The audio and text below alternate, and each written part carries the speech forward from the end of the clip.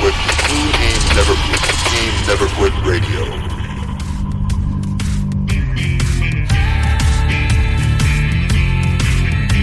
You ever think about quitting? It's the combat of life, hammering the snot out of you. Well, stand by, dig in deep, and get ready to get fired up with us. Welcome to the Team Never Quit podcast, the #1 podcast that inspires you to fight on. I'm your host, David Rutherford, here with Mr. Never Quit himself, Marcus Luttrell. Our mission is to help you embrace the suck of life, to teach you the values of working your ass off, and to interview the most hard-charging people on planet Earth. We know life is hard. It's time for you to suck it up, Buttercup, and let us teach you to persevere in every environment imaginable by sharing real-world lessons learned by those who never quit. That's right. It's time, Marcus, for us to help them defeat the negative insurgency in their lives. You fire me up. Are you ready? I'm ready. Let's roll. Let's roll.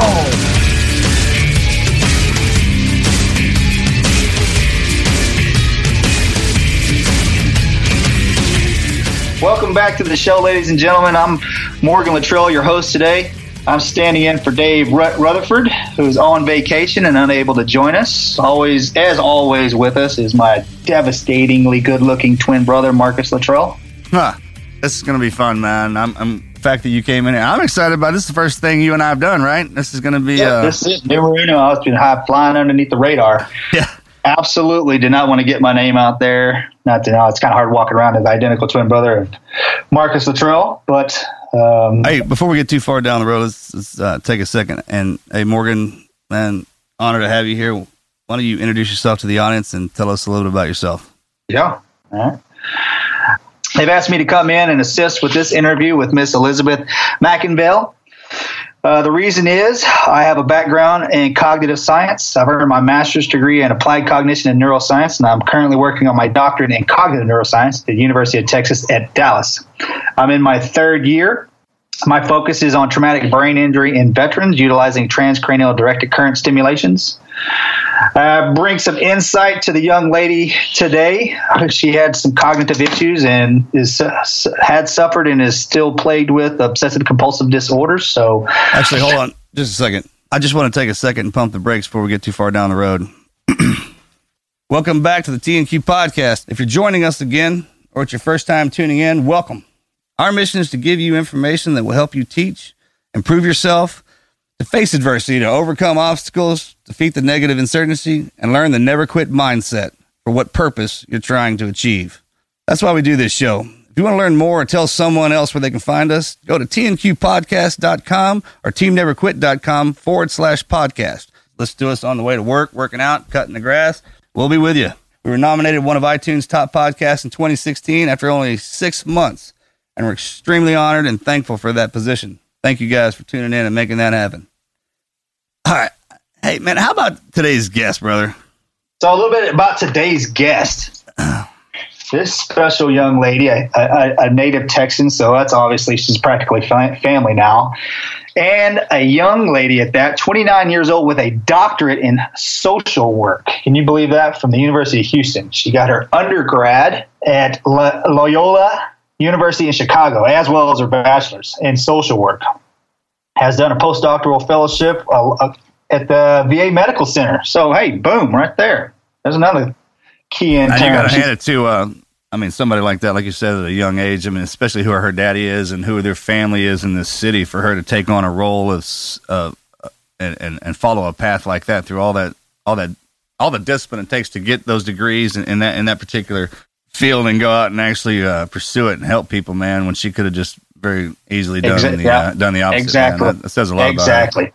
And I always think, talking with some of the men and women that are going to school where I'm going to school and working on their things, a lot of them have an emotional link to their studies, just like this young lady did. She obviously was diagnosed at the age of 12 with obsessive compulsive disorders, and it plagued her life. And instead of bowing down to it and letting it taken her life, literally, I think she talked about almost committing suicide because of this. She overcame adversity and that never quit attitude, and pushed forward and not only got out to tell the story of her life, but educated herself so she could help those in need. Absolutely. I mean, she's the perfect definition of what we're doing here on this show. I mean, something that would take you to the point of committing suicide, staring it in the face, and then coming back and learning from it. Because that's what it is, really. I mean, this is the first. I think she's the first one on here. We're talking about the OCD in depth like this. Yeah, so that's good, man. Because I know a lot of people have problems with that, man. And to see somebody who's actually had it on the worst side and met it, head on. Hers was so bad that the multiple doctors were like, "Hey, look, we can't treat you." No. Talk about perseverance with her and her family, especially, with her family saying, "Hey, look, this answer is not good for us. We just do not believe that you cannot help." You know what? That's actually the greatest answer you can give somebody who has that fire burning inside them, because if no one else is going to help me, I'm going to help myself. And on top, because of that, she got all these degrees and she came out and now she can answer the questions that those doctors that she so vehemently sought out. When somebody comes there and is like, "Well, the doctors told me that I was incurable." No. Or they can't help or treat me. And she could say, "That's out of the list. You're just looking hard enough. We're not looking hard enough. We can help you find it." And another great part about this is that not only she's not, if you look back to the Team Never Quit storylines here, a lot of them are physical. You got Goggins coming in to do the Ultimate Marathon, Tuff Heaterman, Andre Agassi, Goggins.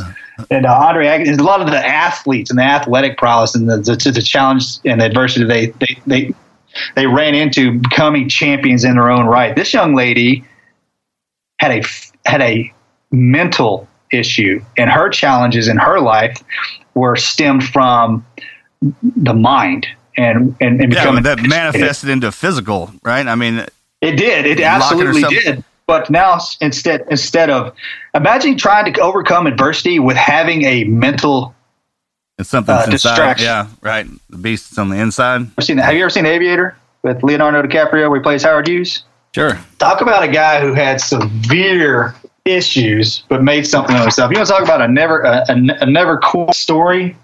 I think Howard Hughes kind of fits the mold that we're looking for on this show. Have you ever seen that original video of Howard Hughes after he wrecked that plane in that was it a strawberry patch or whatever field that was? Out in the field now, huh?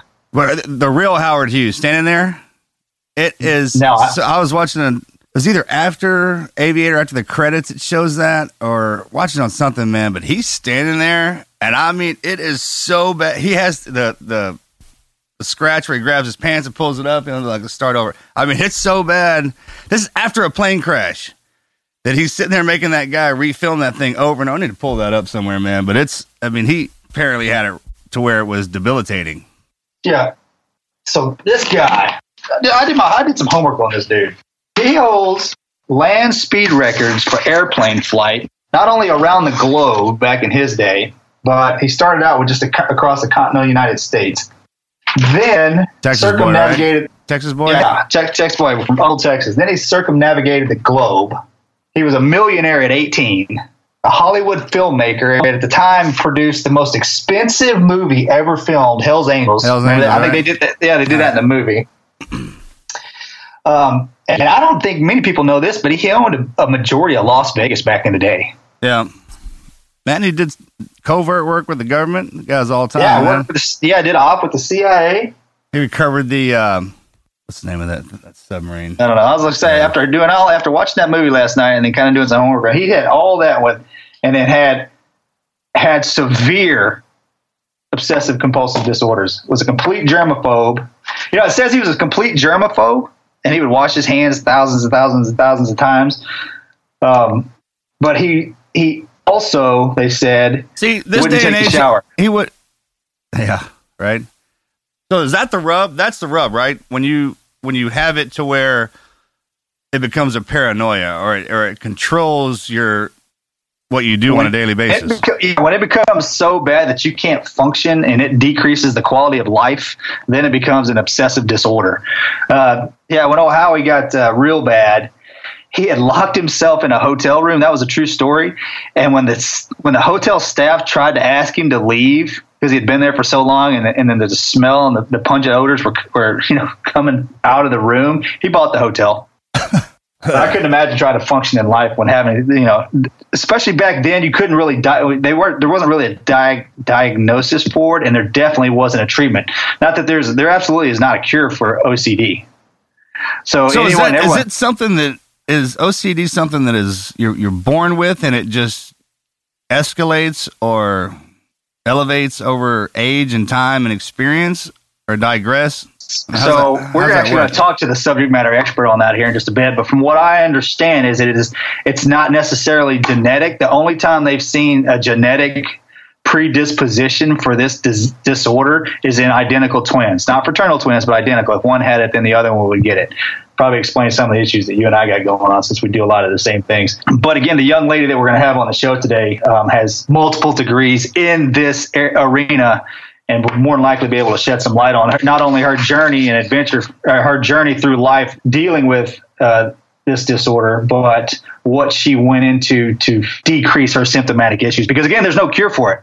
Number one, we don't know where it's coming from. Number two, you can't cure it. There's treatments in place to decrease the symptomatic issues and increase the quality of life, but she deals with this on a day-to-day basis, and it just has coping mechanisms again in place so she can function properly in life. And she's done very well for herself. I mean, this young lady had all these issues before she got a doctor. I know how hard getting a doctorate is. It's impossible in its own right. Imagine having something that cognitively that's pulling you down every single day. She has to not only does she have to overcome her OCD, she has to study and write and get in front of people, and all the things that drug her down, like her germaphobe and her inability to socialize in a large crowd, like agoraphobia. She had to overcome that so she could get out and tell her story and say, hey, look, even though I have this, it doesn't define me. That's another thing too, is to say, she sought out, and a lot of people out there seek out the doctors, the best in the field of something that you think that you're suffering from, and they give you the answer that you're not ready for or that you don't want, man. That just goes to show you, man, a lot of time you boil it down, depend on yourself. Teach yourself. And if you're the one that's suffering from it, then you know better than anybody else actually what's going on inside of you, man. If you educate yourself and then have just the drive to push past it like she does, man, like any of the guests that we have on here, man, it's just another amazing count of how somebody, no matter if it's physical or mental, man, if you reach deep inside and figure out how you work and how the problem's working you, man, it's just unbelievable. So that's another great. I'll be interested to see at what age, when she grabbed a hold of that hook, whatever it was, is like, okay, I can beat this. Yeah, there's always that, oh, I got it, man. I got it figured out. Especially having her accomplish all these things at such a young age. That just goes to show you it doesn't matter, man, woman, right? 9 to 99. Yeah, right. It can happen at any moment. Your never quit attitude can present itself at any age, and all you have to do is follow, which is obviously she's done. She's obviously going to have a great career ahead, saving lives. Absolutely. If you look at this, break it down to the lowest common denominator, what she's doing is going to save lives. And I've read some of her research, and absolutely doing great things, especially everything from her foundation that she's created to who she's working with, who she's partnering with, and the things that she's pushing forward on. A multiple award winner already in our early 20s. That's rare, especially someone who is that driven at that age with those issues. Welcome to the show. Yeah, let's bring her on.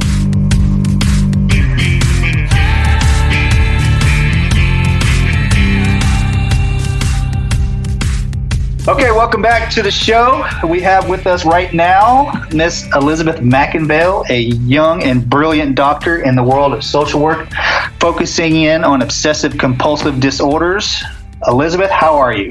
How are you? Great. How are you? Thanks for doing this. Of course. Happy to.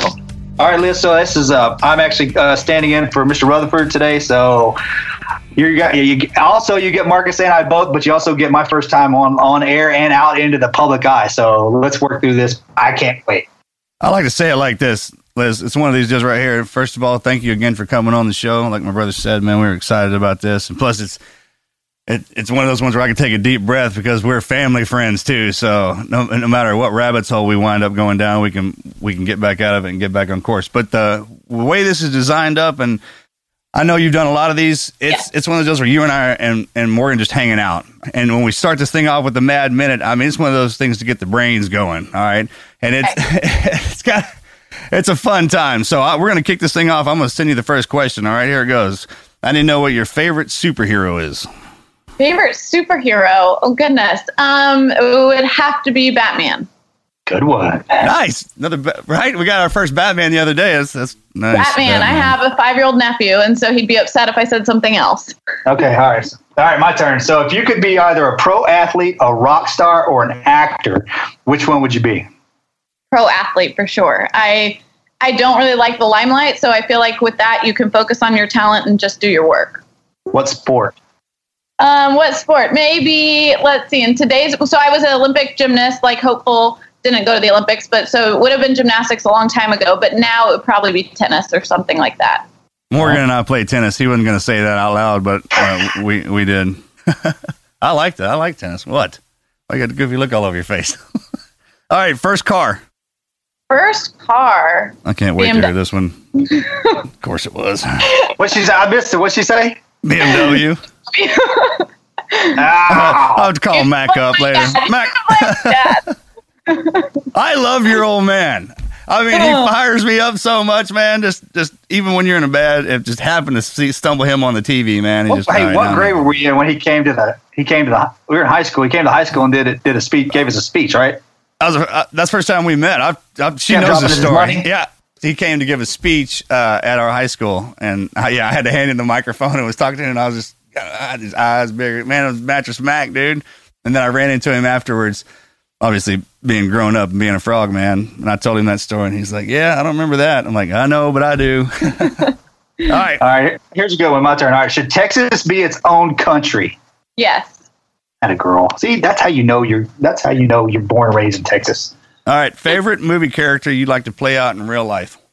Oh, my gosh. I have no idea on that one. Think. Favorite movie character. I don't know. I need some what are y'all's? And then if you would have said Lonesome Dove is my favorite movie and I cannot live without it. I can't choose between Robert Duvall and Tommy Lee Jones, so I'm going to say both. And Marcus and I would have adopted you as a sister right then. Boom. Yeah. If you'd have said Riddick, I would probably have to marry you. I seriously don't watch many movies, so I feel like that's a tough one for me. All right. Well, there's plenty of books made movie. You could have been like, hey, you know what? Lone Survivor. I don't want to be Marcus Luttrell. I want to be Marcus. Absolutely. Yeah, absolutely not. You should have said, I want to be Marcus Luttrell's twin brother, Morgan. Somebody throw me a bone once in a while. Oh. That's the Mad Minute. We got the juices flowing. All right. We're ready to go. Yeah, like I told you, that's just some fun softballs we throw at you to get your mind going. I mean, because obviously the premise behind the show is to bring someone like you on who's accomplished so much and connect you with the everyday human walking out there and struggling in life, man. Everybody brings their own unique perspective, and you'd be surprised how many people go through the same struggles but have this kind of identity or this feeling that they're in it alone. Right. And we're really interested in hearing your perspectives. So let's just cut straight to the chase, right, Wizard? Morgan, you ready? So, yep, Liz, please, by all means, tell us your greatest never quit story or stories. Gosh, I think for me, it's probably been since I was 12 or 13. So when I first got diagnosed with a chronic mental illness, I think everyone kind of told us to quit, to give up. They told my family the same thing. They told my parents for sure that there wasn't treatment available for me, that they should kind of accept the fact that I would probably live in a group home for the rest of my life and wouldn't really be a productive part of society. And I mean, obviously I have amazing role models who weren't going to let that happen. They don't believe in the word quit. They weren't, they always believed everyone has a chance and you just sometimes have to work a little bit harder for your chance, but we all have it. And so I think for me, it's kind of been that entire journey of the past, 18 years. But I think specifically, there was a point where I really didn't want to be here anymore. I really was on that kind of verge of why should I live? Why should I kind of do this? Didn't feel worth it. It felt like things were never going to get better. And I kind of made that conscious choice that, you know what, life might not be great every day. It's not for anybody, but I'm not going to quit. I'm not going to give up. And so just making that choice consciously, I think for me, continues to be my greatest never quit story.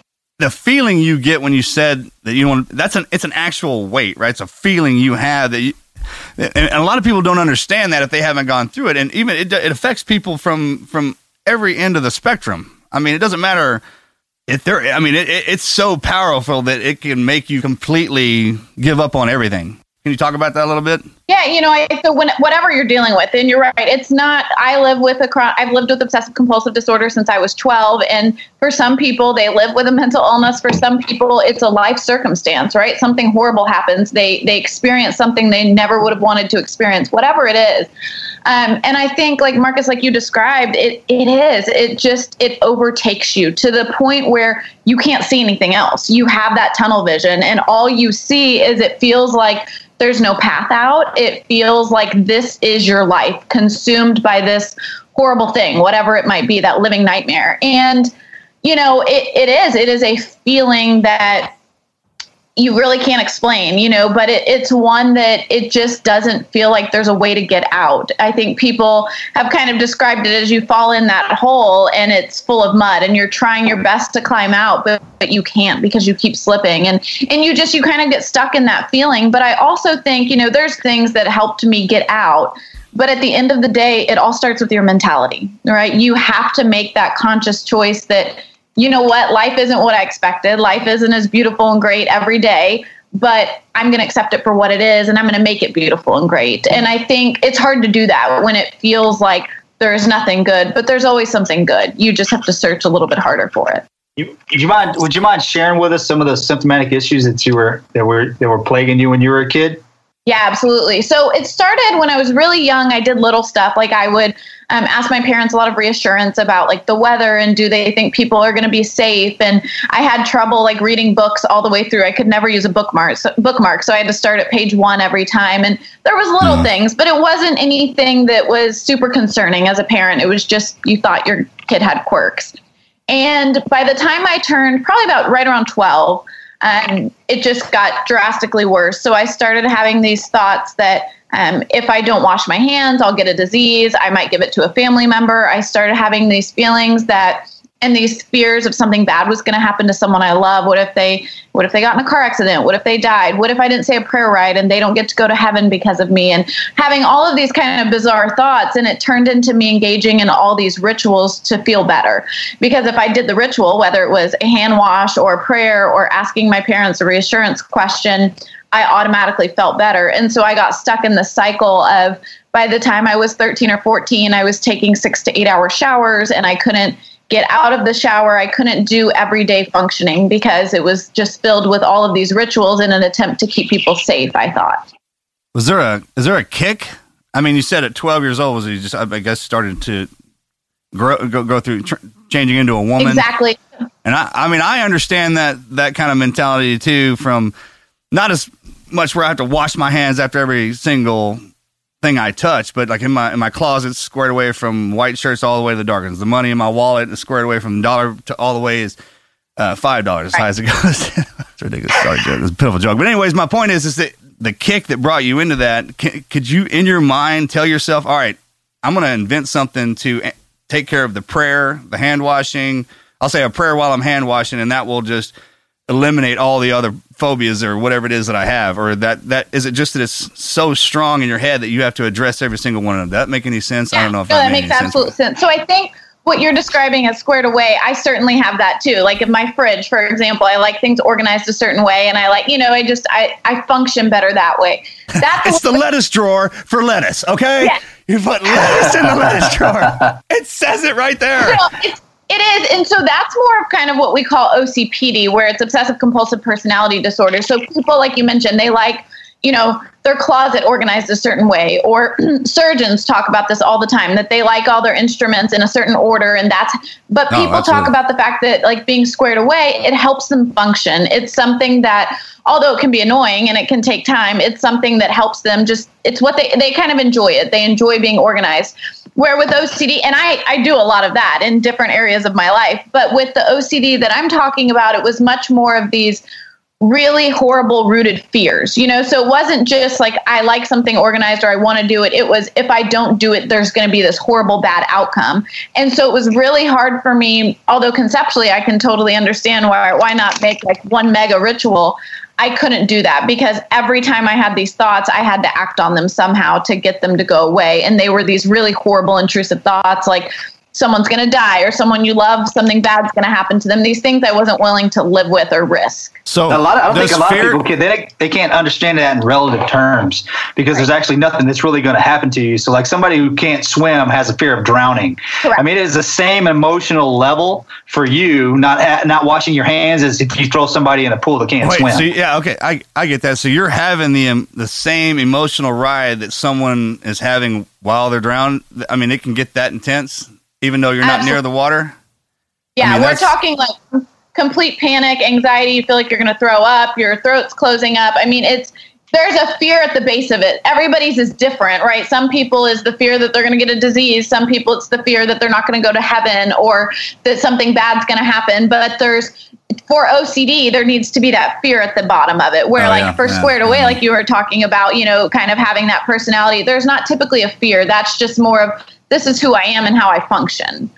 I think it's the fact that, so first of all, with OCD, I know what I'm doing makes no sense. My entire life, even when I was 12, I could tell my mom and my parents, I would tell them over and over, I know I don't need to do this, but I feel like I have to or something bad might happen. And so there's this truly irrational part where maybe with some of the things you're talking about, there's a benefit to to these behaviors. It truly helps you be more effective and have better outcomes. With OCD, there's no benefit to it. Right. There's something good that comes, and it in turn makes people be able to not function appropriately. Yeah, absolutely. There's no reasonable explanation and no benefit to washing your hand 100 times in an hour. Exactly. Yeah. And the problem is that if someone just doesn't do it, they may be able to just not wash their hands, but they're so preoccupied then with these thoughts and fears that they can't function on other stuff. And so let me guess. So if someone does try to push forward and brave one of the things, like not wash their hands, and they do get sick, that probably just compounds that reinforces the behavior. The problem, right? Like, oh, I didn't wash my hands, I got sick. Now I definitely need to do this, right?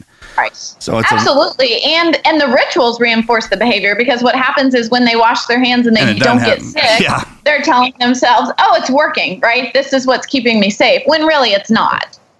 What were your early manifestations for you besides just the washing of the hands?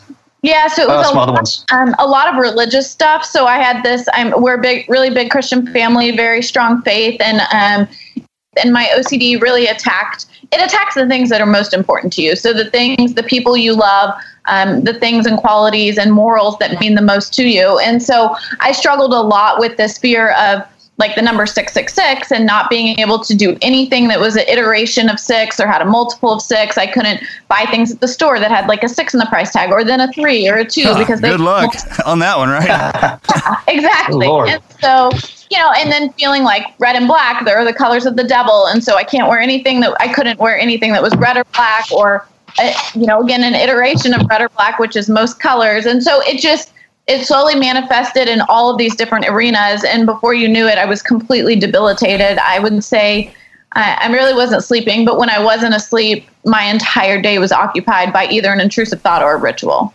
I'm sure even when you're dreaming at night, because something as substantial as that throughout the day will follow you into your dream state, correct? Yeah, and we talk about that. So a lot of people with OCD, myself included, if you're having a really bad day and you fall asleep, often you will wake up to almost a nightmare that's really an OCD thought, right? Like while you're dreaming, you're thinking about some intrusive thought or a hand wash you didn't do or something that happened. You wake up and you kind of start ritualizing right away.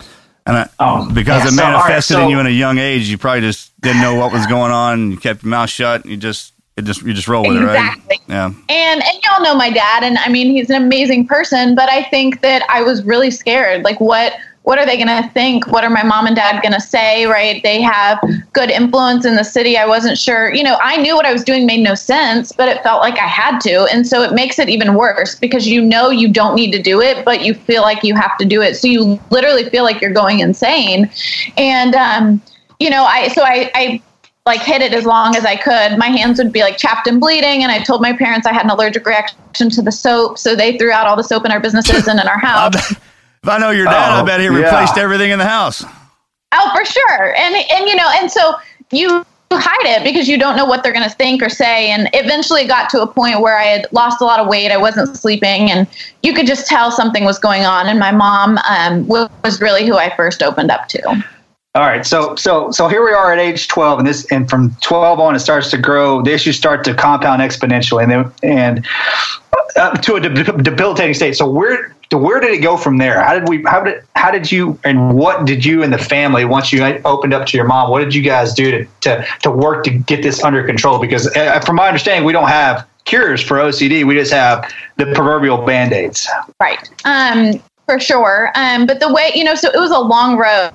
So we grew up here in Houston, biggest medical center in the world. My parents are very well connected. And so they started making phone calls and trying to figure out, what do we do? Where do we go from here? And we legitimately went from therapist to therapist who told my parents and myself, which I still can't understand why you would tell a 12-year-old this, that there's no treatment available for her. We've never seen a case this severe. And you really should just accept the fact that her life is going to be pretty miserable and that she won't ever be able to function.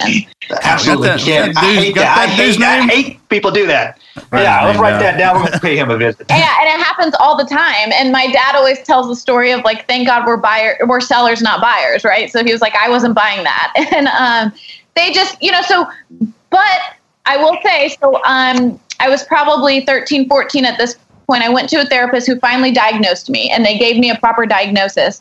Now, for OCD, it takes on average 9 to 12 years for people to get properly diagnosed, and then 9 to 12 years before they get proper treatment. So we're talking about 20 years of somebody's life of suffering before they even get the help that they need.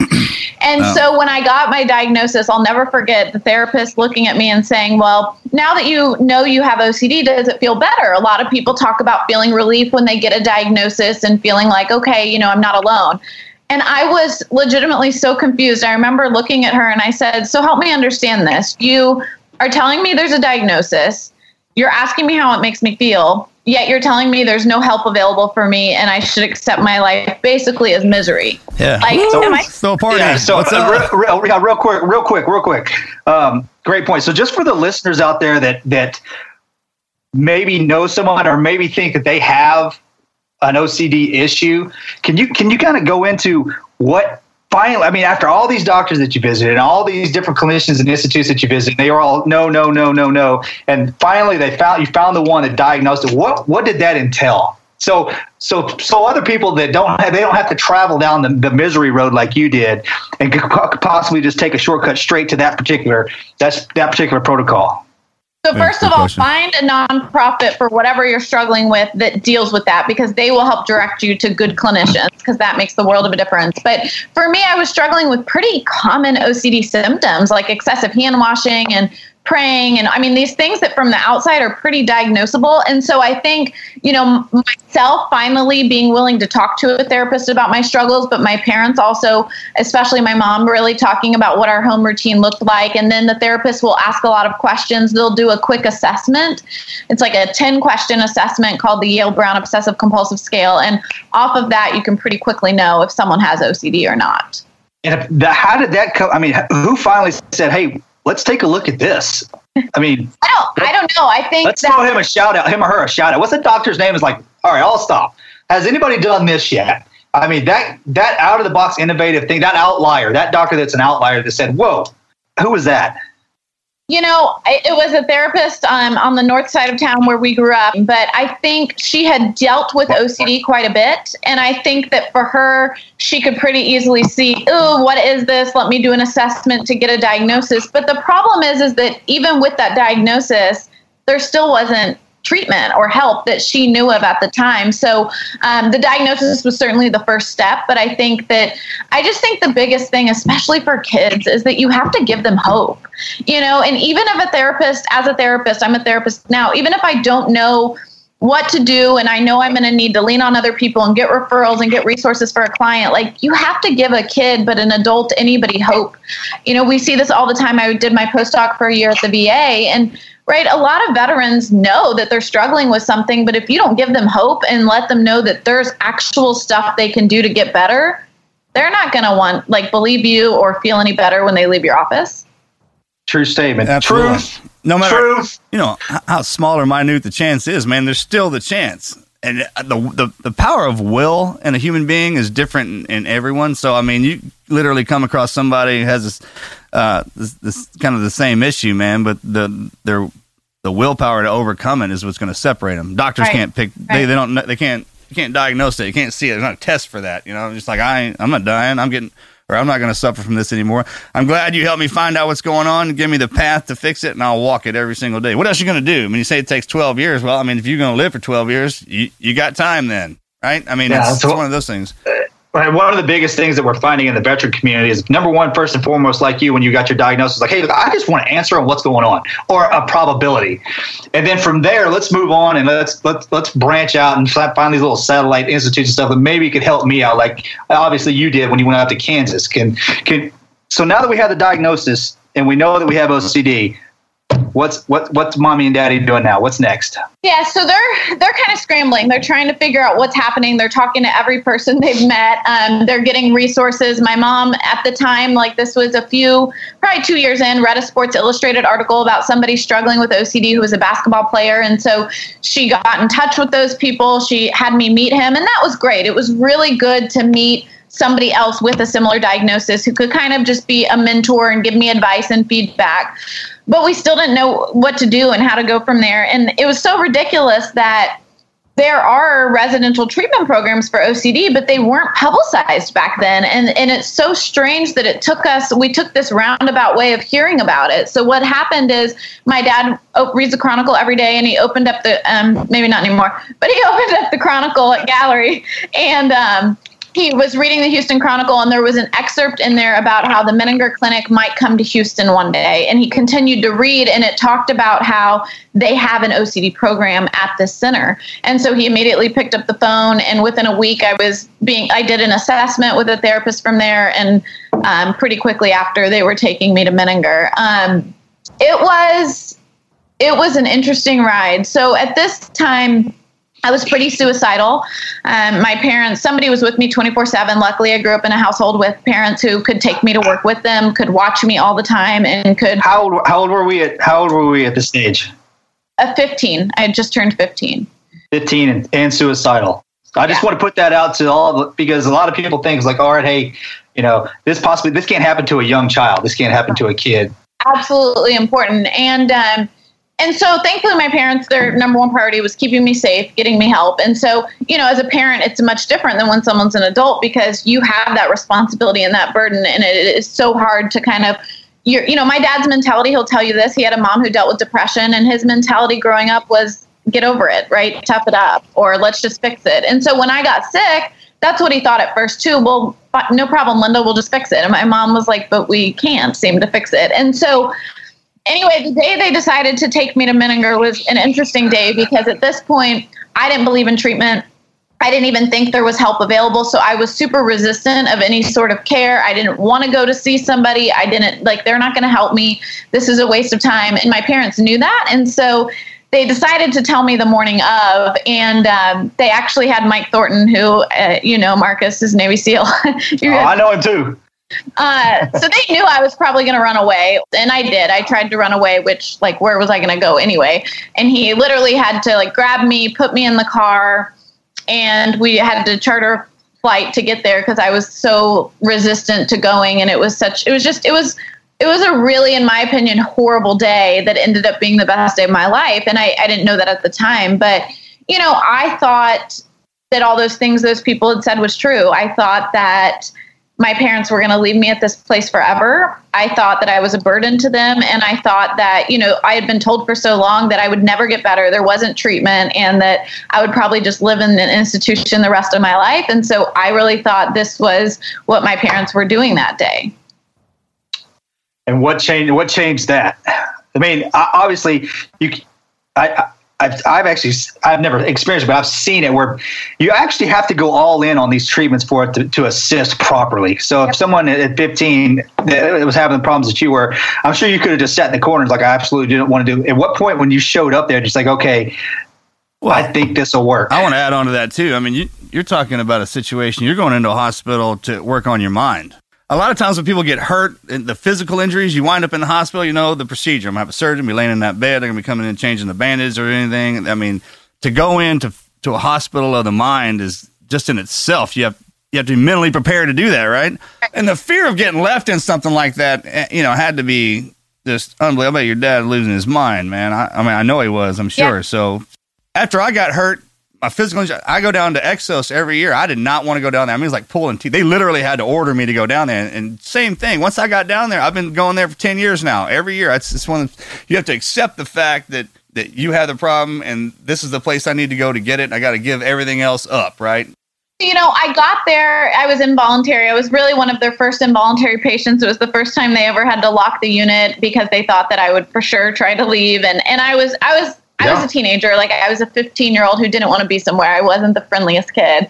And no, not what? Say it so. So my brother was away at college, so it was my mom, my dad, and my sister. And by this point, by the time we get there, my parents, like my dad especially, they see the facility, they see some of the other people and what's happening. My dad and my sister were completely on my side of like, we're not going to leave her here. She's coming home with us. Linda, we're not doing this. Like, no way. And my mom was the one who dealt with me every day. She's the one who spent every night with me while I was crying and devastated and upset. And she was the one who saw how bad my OCD truly was. And so she finally just told my dad and sister, she was like, I know you love her and this is coming from a place of love, but she can't get better at home. We've tried everything we can and we have to give this a chance. And so my mom told me when she left, and she doesn't make a lot of promises, but the ones she does, she always keeps. And she said, Liz, I promise I'm not leaving you here. You're going to get to come home when you're well. And I remember, I'll never forget that statement, but I didn't believe any of it because I didn't think I could get well. I'd been told for so long I couldn't, and I didn't see that as being a reality. So although I knew she meant it, it didn't mean much to me. But they left. And the thing is you've all heard of situations where you have to take people to rehab or you have to do these drastic measures to get people the help. People either, like you said, Morgan, you either grasp on or you don't. And there was something about my parents leaving me there that I just realized, you know what? I don't know if this is going to work, but I'm going to give it my 100% all because it's my only chance at getting back home and getting back to a life. And the thing is that when you're at a place where you wish you were dead every day because that seems so much better than the hell you're living on earth, why not give it your all? What hurt? What is it going to hurt to say, you know what, I'm all in. I'll do everything y'all tell me to do, and we'll see if this works. It doesn't mean I believed them. I certainly didn't believe it would work, but I was willing to go all in because I had nothing to lose anymore. The power of persuasion. I applaud the clinicians and doctors at that facility to get into the mind of a 15-year-old and say, hey, just give us a chance. That probably took a couple of weeks or a couple of days at least to say, hey, to make that transition. Well, I mean, this same white coach telling you that there's no cure and that we don't have any idea what's going on for the longest time, then exactly. I mean, just think how powerful that is, that your mother was telling you that she wasn't going to leave you and you still have doubt in your head because these other guys said that, there's no cure. We're going to keep you here till you get well. When is that? Right. So right. I think it's important. I mean, I don't have any other thing I have to do. There's nothing else I can be doing. There's nothing else that's important. I need to be right here in this moment. And once you accept that, then, man, you can just charge forward. Would that be some advice that you would give to somebody who would be an inpatient like yourself that went to, it's like, hey, look, accept the fact that you have nothing else to do in your life but do this. Right. And then that would help. That lets the treatment work properly. 100%. Right. It's like, I mean, sure, our mind can be in 50 different places, but here's the deal. Anxiety, fear, and worry don't live in the present. They only live in the past and the future. At some point, you have to stop and say, hold on, I've got to work on me. And the reality is that none of us want to, because if we have to stop and work on us, then we have to address what's wrong with us. We know we're going to have to face those fears, Marcus, you talked about earlier, right? One of the points of the training you guys have been through is being able to accept that fear almost and learn to you learn to deal with it in different ways. And that's what OCD treatment's all about. It's about learning to live with uncertainty. Yeah, sure, I can't guarantee 100% that you're never going to get sick, that no one's ever going to die, that you're going to go to heaven. I can't guarantee those things. But it's much better to live with that uncertainty and be able to live a life than to be overcome by this fear and anxiety and live in misery. And so, people at some point, I think it takes a lot of things to get better. I think people need support of some kind. I think they need appropriate treatment and help, whatever that is for them. But you have to have motivation. And I don't care what that is. There's so many people that'll say, well, I don't have anything that I'm motivated for. Yes, you do. There is something that would be important to you that you can set that as a goal. You know, you could sit there. There's parents all the time that'll say, well, I have nothing to be motivated for. You know, my OCD has ruined my relationship with my kids, with my husband. Well, that's motivation right there, right? Your motivation to get better is that I want a relationship again with my kids or with my spouse or whatever it might be. So that's, well, exactly. I mean, absolutely well said. Well said. I mean, motivation to be with your family, your friends, and long term down. It had to be. It's a long road. You're not over it. It's. This is your life and how you're going to live it. Is there any time not only during your treatment, but follow on that's like, hey, look, times are getting tough. How am I going to make it through this? Yeah, so I spent 90 days at Menninger the first time I went in Topeka, and I left a different person. You know, it doesn't mean I didn't have OCD, but I could take 5 to 10 minute showers. I could wear any clothes that I wanted in my closet. I could hang out with friends. I could live a pretty normal life. I still had my ailments, but for the most part, I was functioning. But I was 15 and I didn't really listen to most of what I was told as far as you need to keep up with treatment. You need to keep working. I thought, you know, well, I'm doing good. I don't need treatment anymore. I don't need this. And so slowly these things started to creep back up. And by the time I was 17, I was in just as bad of a place I was before I went to Menninger the first time. And the second time I went back to treatment. So when I was 17, I relapsed and I went back to Menninger again for about another 2 months at that time. And it was a totally different situation because this time I knew there was treatment that worked. I knew myself enough to say, hey, mom and dad, like, I need help again. I'm not doing well and I need that extra help and push. And so when I went back to treatment, it was just different. I was making that choice for me. The first time I could have never made that choice because I didn't know there was a choice to be made.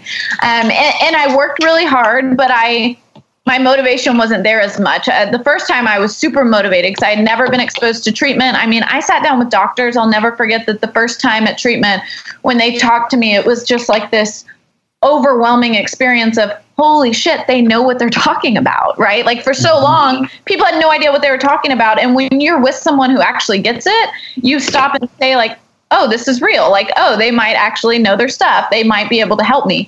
And so when I relapsed and I went back to treatment, it just changed things a lot for me because it made me realize that, you know, I needed to accept this as a lifelong battle, and acceptance is everything. If I try to deny my story, it will always own me. But at some point, Brene Brown talks about this a lot, who I love, but if I own my story, I get to write the ending, right? And so for me, it was about saying, you know what? I have a chronic mental illness. That is my life. But I can learn to function and to manage it and still live a wonderful life versus if I let it overtake me. And I see this all the time with veterans, with individuals with mental health, all sorts of stuff, right? It's so easy sometimes to stop and say, I can't work, I can't function, I can't do this anymore because of my illness. But yes, you can. It might not be the same type of thing you envisioned you would do, but we can all live a productive, fulfilling life, even with whatever we're struggling with. Basically, what's happened is that transitional point in your life. You went from a normal human being, like a civilian, right, to being trained. Right. So you're that's what we are. We're trained to harness our fears, and that's the same thing they had to do with you. They take something that you had that was affecting you in a negative way and taught you how to harness it and apply it to your life. So it's not a mental illness. It's what you are. It's you. It's part of you, right? So it makes up who you are. And once you learn how to control it and harness it, you can push it in the direction that you want. And Morgan and I, man, we talk about this all the time. We have transitional points in our life. So there was a certain time in our life we were in the SEAL teams, and we transitioned into, you know, civilian world, husbands, fathers, and whatnot. And I don't know if this is a question actually, is it a good or a bad idea? So like I said, in the military, they call it squared away. All that drive and determination to have everything. Once I got out, I mean, it's from the time I wake up, I use all that energy and focus to checking the tire pressure on my wife's car. I get the kids up and do the routine, take them to school. We live out on a ranch. It's always something. And I don't let one thing kind of catch my attention for an extended amount of time, but I don't back it up so much to where I'm just wasting my time. I guess my question is it in a similar situation like you, to harness what was affecting you negatively and push it out in that positive way that's a good thing, correct? That's the key to life, right? And so people say that to me all the time. Is they'll say, "Well, Liz, you never slow down. You know, I never see you just kind of sitting." Exactly.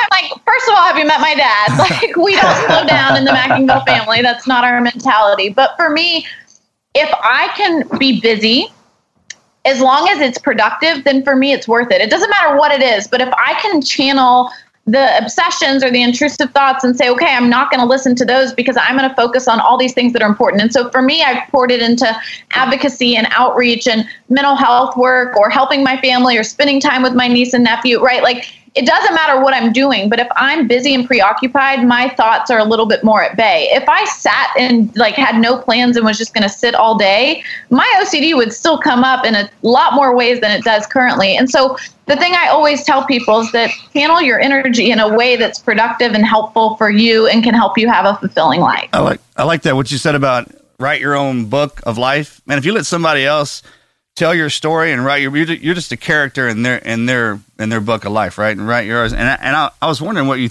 thought about this. So people who have OCD, do you see a difference in them when they take all of that energy that was debilitating to them to help others? You know, you focus all yours, because that's kind of what I had to do, right? I literally don't really care about myself that much. I just love my family so much that when I wake up in the morning, if you're so busy concentrating on everybody else, then you really don't have that much time to worry about what's affecting you or what your problem is. And that in return gives me joy. Exactly. No, I think that's 100% for me, at least. And I think that's what happened is the second time when I went into treatment, you know, my parents have spent over $500,000 on my treatment. That most people can't do that, right? I am very keenly aware of the fact that I am so grateful that I grew up in a family who could afford and help me get the treatment I needed. Most people never get it. And it bothered me. I really struggle a lot with that. And so I started pouring, you know, making part of my life mission is helping other people and giving back and trying to find ways that people who otherwise wouldn't be able to get the help they need for their illness could. And there's been nothing more fulfilling in my life. And it hasn't just been, like you said, Marcus, about the fact that it drives me, because it does, but it gives the suffering a purpose. You know, I think for me, I wondered a long time, and my parents did, of why does she have this? Why does she have to go through this? She didn't do anything to deserve it. But getting stuck in the why helps nobody. You have to say, this is my story. This is my reality. I need to figure out how to move forward. And for me, when I help other people, it creates purpose that I never knew existed from something so challenging. I have done a podcast and a lot of work with Dr. Drew, and one of the things him and I talked about is it's the same with addiction, right? When you see individuals who've lived with addiction, the goal eventually after AA and you're at a good place is to be a sponsor, because when you help someone else, it gives meaning to your recovery in a way that otherwise couldn't be there. So we're safe to say today, Liz owns this disorder. This disorder doesn't own Liz. Absolutely. I mean, I'm not sitting here saying I don't have OCD. I still struggle. I still go to therapy once a week. I still work every day on it, but it doesn't control my life anymore. I control it. Yeah, you harnessed it. Learned how to harness it. Yeah, I've harnessed that fear. Yeah. You're exactly right. I love that analogy, because that's what it's all about. You know, it doesn't mean I'm going to be perfect, and it doesn't mean I don't have bad days, but you figure out how to harness it in a way that works for you. Sure.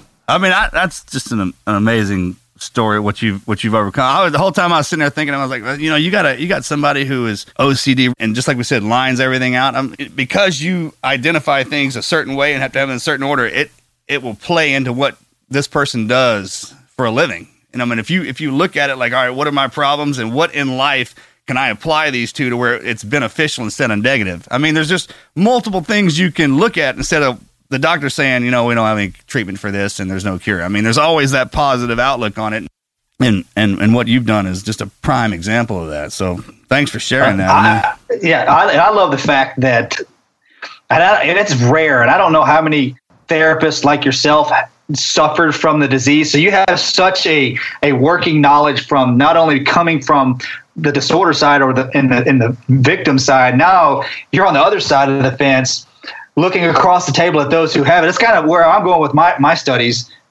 in my doctoral program, coming from the military side with a TBI, now on the clinical side and the research side, looking back across it, was like, hey, I see what you're saying, and I'm speaking your language, which you have such an emotional link to anyone and everyone else suffering from OCD. Yeah, now with your education, your perspective, man.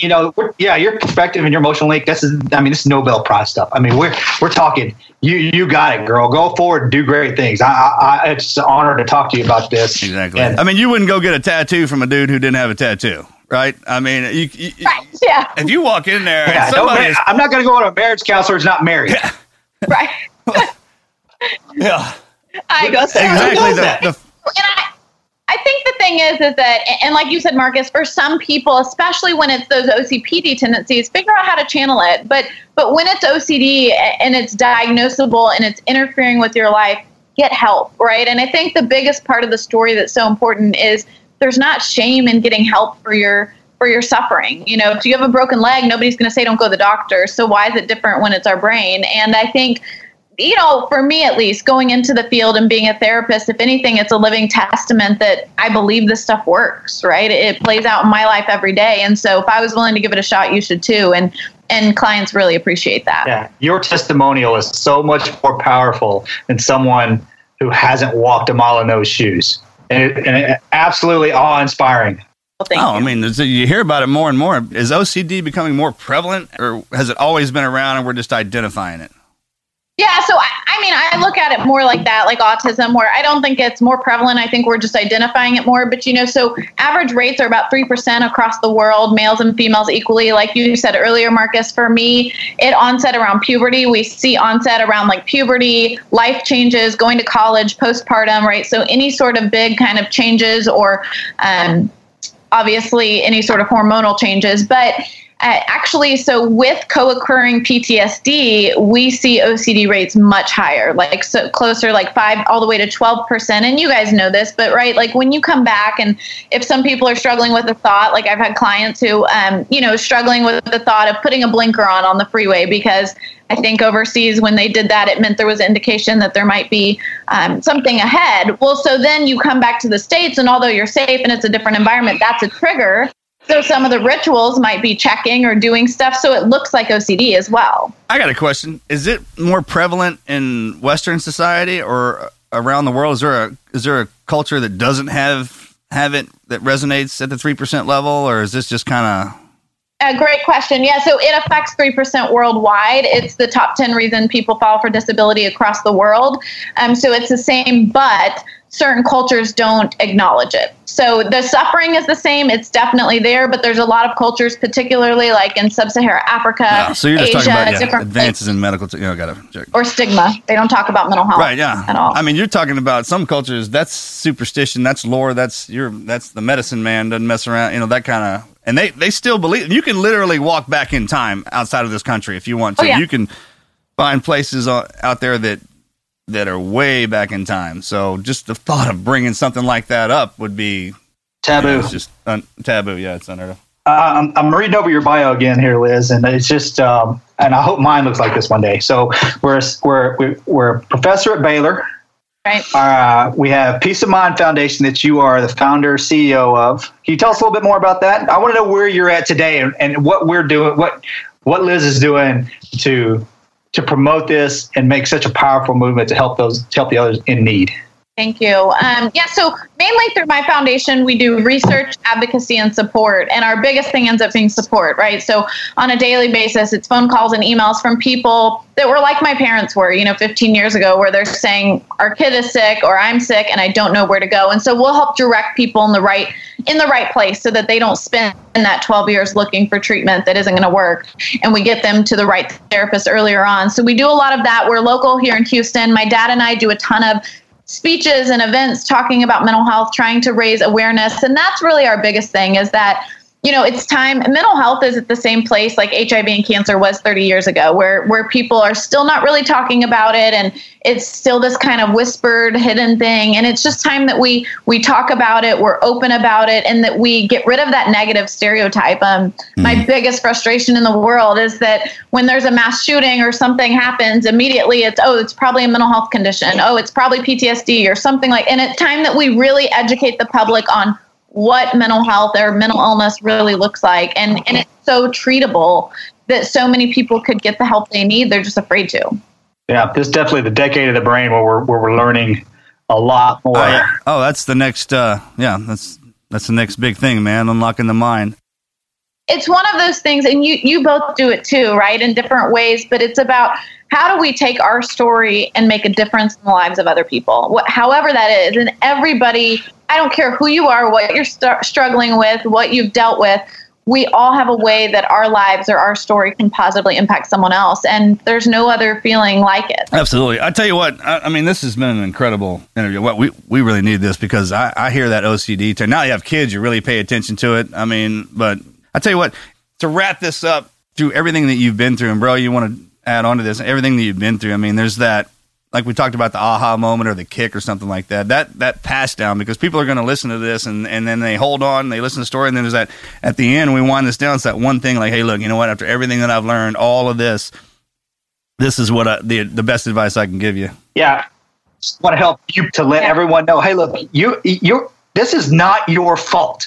One of the biggest problems I'm running into with these veterans, they think it's their fault, so they don't want to say anything. And be convincing them. What is your fault is not doing anything about it. That is your fault, right? Hey, everybody needs a tune-up. Everybody needs a checkup. Everybody has the ability to say, hey, don't be scared anymore. Don't be nervous. Don't hide this. Again, we don't understand the mechanism that's causing this, but any individual not coming forward that thinks they possibly have OCD saying, hey, let's take a look at this. Parents, be aware of this for your children. Spouses, caregivers, teammates, colleagues. Hey, be on the lookout. I mean, just because you work with somebody, everybody, and you think they have these little nuances that piss you off, is there an underlying issue that you're not picking out here? And that's the key. So I will say there's three things that are important, right? So the first is getting help. You've got to get the right help or you're not going to get better. That's just reality. If your bone's broken, you don't ever put it in a cast or get it fixed, right? It's probably not going to heal on its own.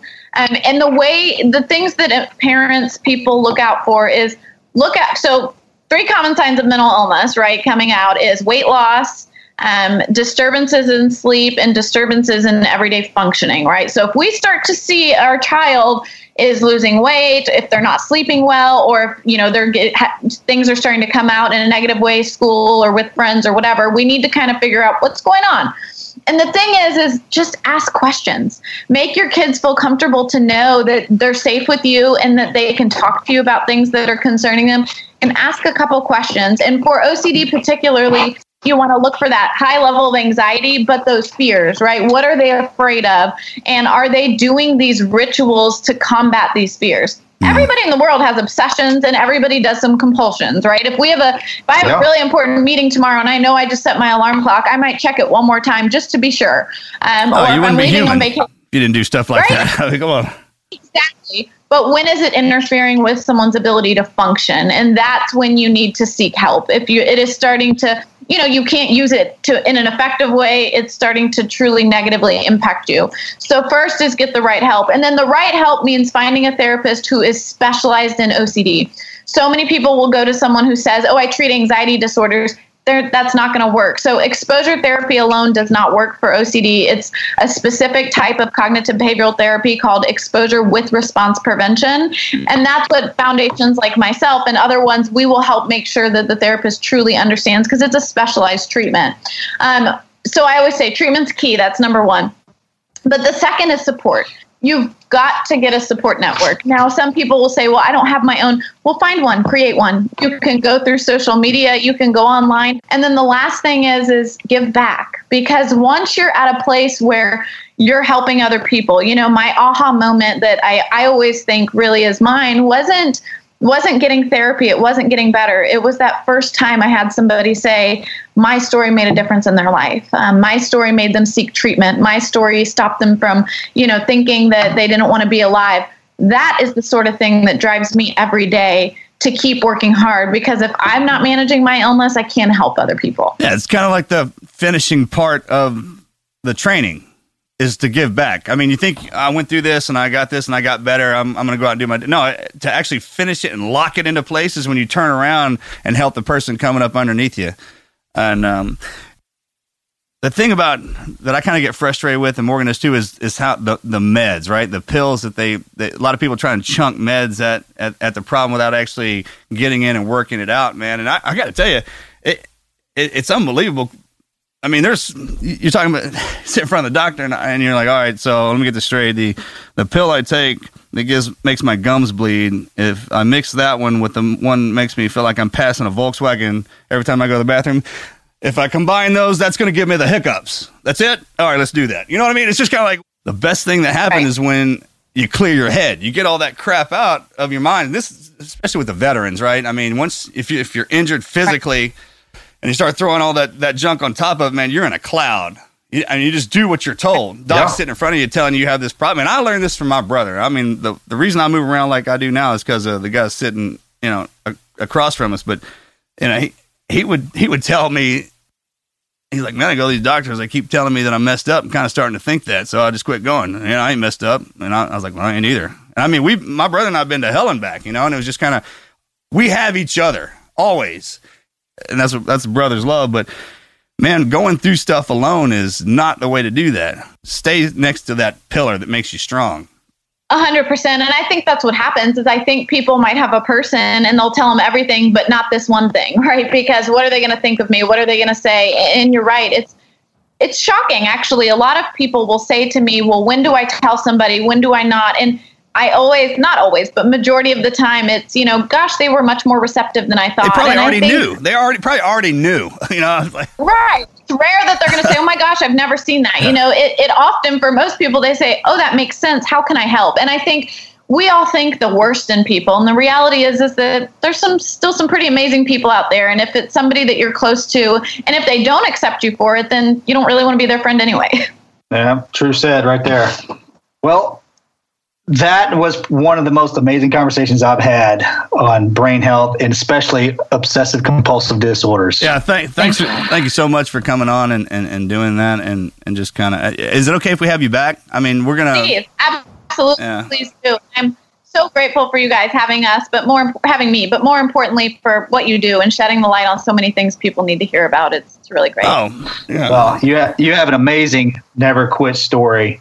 And as I was telling my brother earlier, I mean, a lot of people have these physical attributes where they do, we have Goggins and we have Tough Heaterman, but rarely do we have somebody who's experienced and exposed to the things that you were and said, all right, enough's enough. Not only did you conquer what was your disabilities that you had, now you're on the other side saving lives in that way. And that never quit mentality that you have, you're passing it off to those in need. And I'd give you a hug if I was sitting in front of you.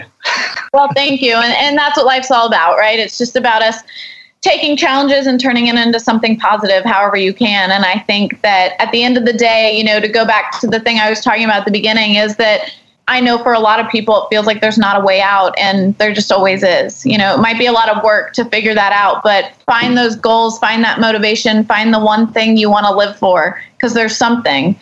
And work really hard to get back to that. Well, that's great. Well, Liz, thank you. Thank you for your time, hon. Thank you so much. God bless. Tell them we love them. Okay, we love y'all too. I'll tell them. See y'all. I'm out. Bye-bye. Bye.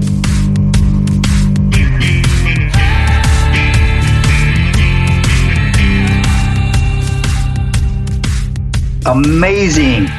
Some amazing insight on what that disorder entails and some of the directions that she took to decrease her symptomatic issues and some of the places that she visited. And then overall, I would say, bro, you can back me up on this one if you want, just overall giving it an enlightened conversation to say, hey, look, you're not alone. There's some certain things you need to look out for, some things that there's telltale signs for anyone of any age, no matter if you're 12, she was 12, it can manifest itself at, postpartum, she said. So an adult having a child. That's yeah, I think you nailed it right there. I mean, she didn't get rid of it, so it just became a part of her. And I think that's the best thing when we were talking about the fear and harnessing that fear. I mean, look, even to this day, you and I talk about this. Any situation we get in, I mean, no matter what it is, I still have those same responses I have that we had when we were boys, when we got picked, the butterflies in my stomach. No matter what it is, the only difference is I know how to direct the outcome. Yeah, I know how to deal with it. I mean, over the years, we've just gained that experience to deal with that particular fear. And instead of getting caught in that circle that people get caught in, man, we learned how to push through it. And what I tell you what, man, once you learn how to do that, luckily for us, we had each other. Right. She was alone. Yeah, going through it by yourself. Parents, but if I had a problem like this, you're sitting right next to me our entire life saying, hey, look, I'm recognizing this. We're identical twins, so you might have had it as well. So our OCDs, the one we have, it's all comparable. But some of the big talking points that's a great point, because that thing we have when our throat seizes up, I had no idea you had that. It never happened while we were together, but it's been happening. Then one day, you were telling me, I was like, man, I got that too, dude. I didn't, so it is one of them deals. It was a problem, but we never talk about it. And I didn't even talk about it to you until you said you were suffering from it. So I get that. If you're sitting at your house, man, in a family that loves you, or if they don't love you, man, don't be alone, all right? If you think it's a problem that's directly affecting you, man, then say something, and don't be embarrassed to do it, because, we all, like, I still go to physical therapy to get in shape every year. That's my routine, man. Just like she does, I do the same thing, man. And it's just a part of your life. So once you make those particular mechanisms that are causing you all these problems, once you are able to face that, overcome it, and make it a part of your life to push forward, man, it becomes a tool instead of a crutch. Thank you. I couldn't think of a word that rhymed with tool. I got you back. So I want to thank everybody again for coming out and listening to me host my first show with my brother. It's been an honor. We miss old Rutherford. I hope he's having a great vacation. And man, you did a great job stepping up to do that. The questions that rolled off just like I knew it would, man. I tell everybody that when it comes to stuff like this, you've always been the better one of the two at it. So just an honor to have to do the first podcast with my brother. It's been a long time coming, man, and looking at you over there, watching you ask questions to Liz, and you two go back and forth on the mental part of this was awe inspiring, I got to tell you. So I like to wrap everything up by thanking my brother for coming on. Love you, man, and thanks to the wife, the boss lady, for the family and everything that she's given me, to the Almighty upstairs for giving me my friends. And you know what, to everybody out there, because I got to tell you, man, bro, you coming on here last year, we started this thing and we got voted up in the top of our class for podcasts, man, and we just can't thank you guys enough for coming back and listening to all these wonderful people that we bring on here, and just for bringing us back and listening to all these stories. So thanks to everybody out there. I'm out. I want to thank my brother for letting me come on here for the first time and exposing me to the airwaves and the podcast community. Yeah. I definitely like to throw a shout out to my lovely bride who's downstairs. We're supposed to have our second child any day now. Matter of fact, he's 3 days past due, so we're in launch position. Holding on. Holding on tight. God bless everyone in the door. He didn't like to exit like his uncle, man. God Almighty, I just want to as long as you can. Yeah. And God bless our troops who are fighting for us overseas and keeping us safe. Thank you for your service. God bless America. And we will wrap this up. Mojo out. I'm out.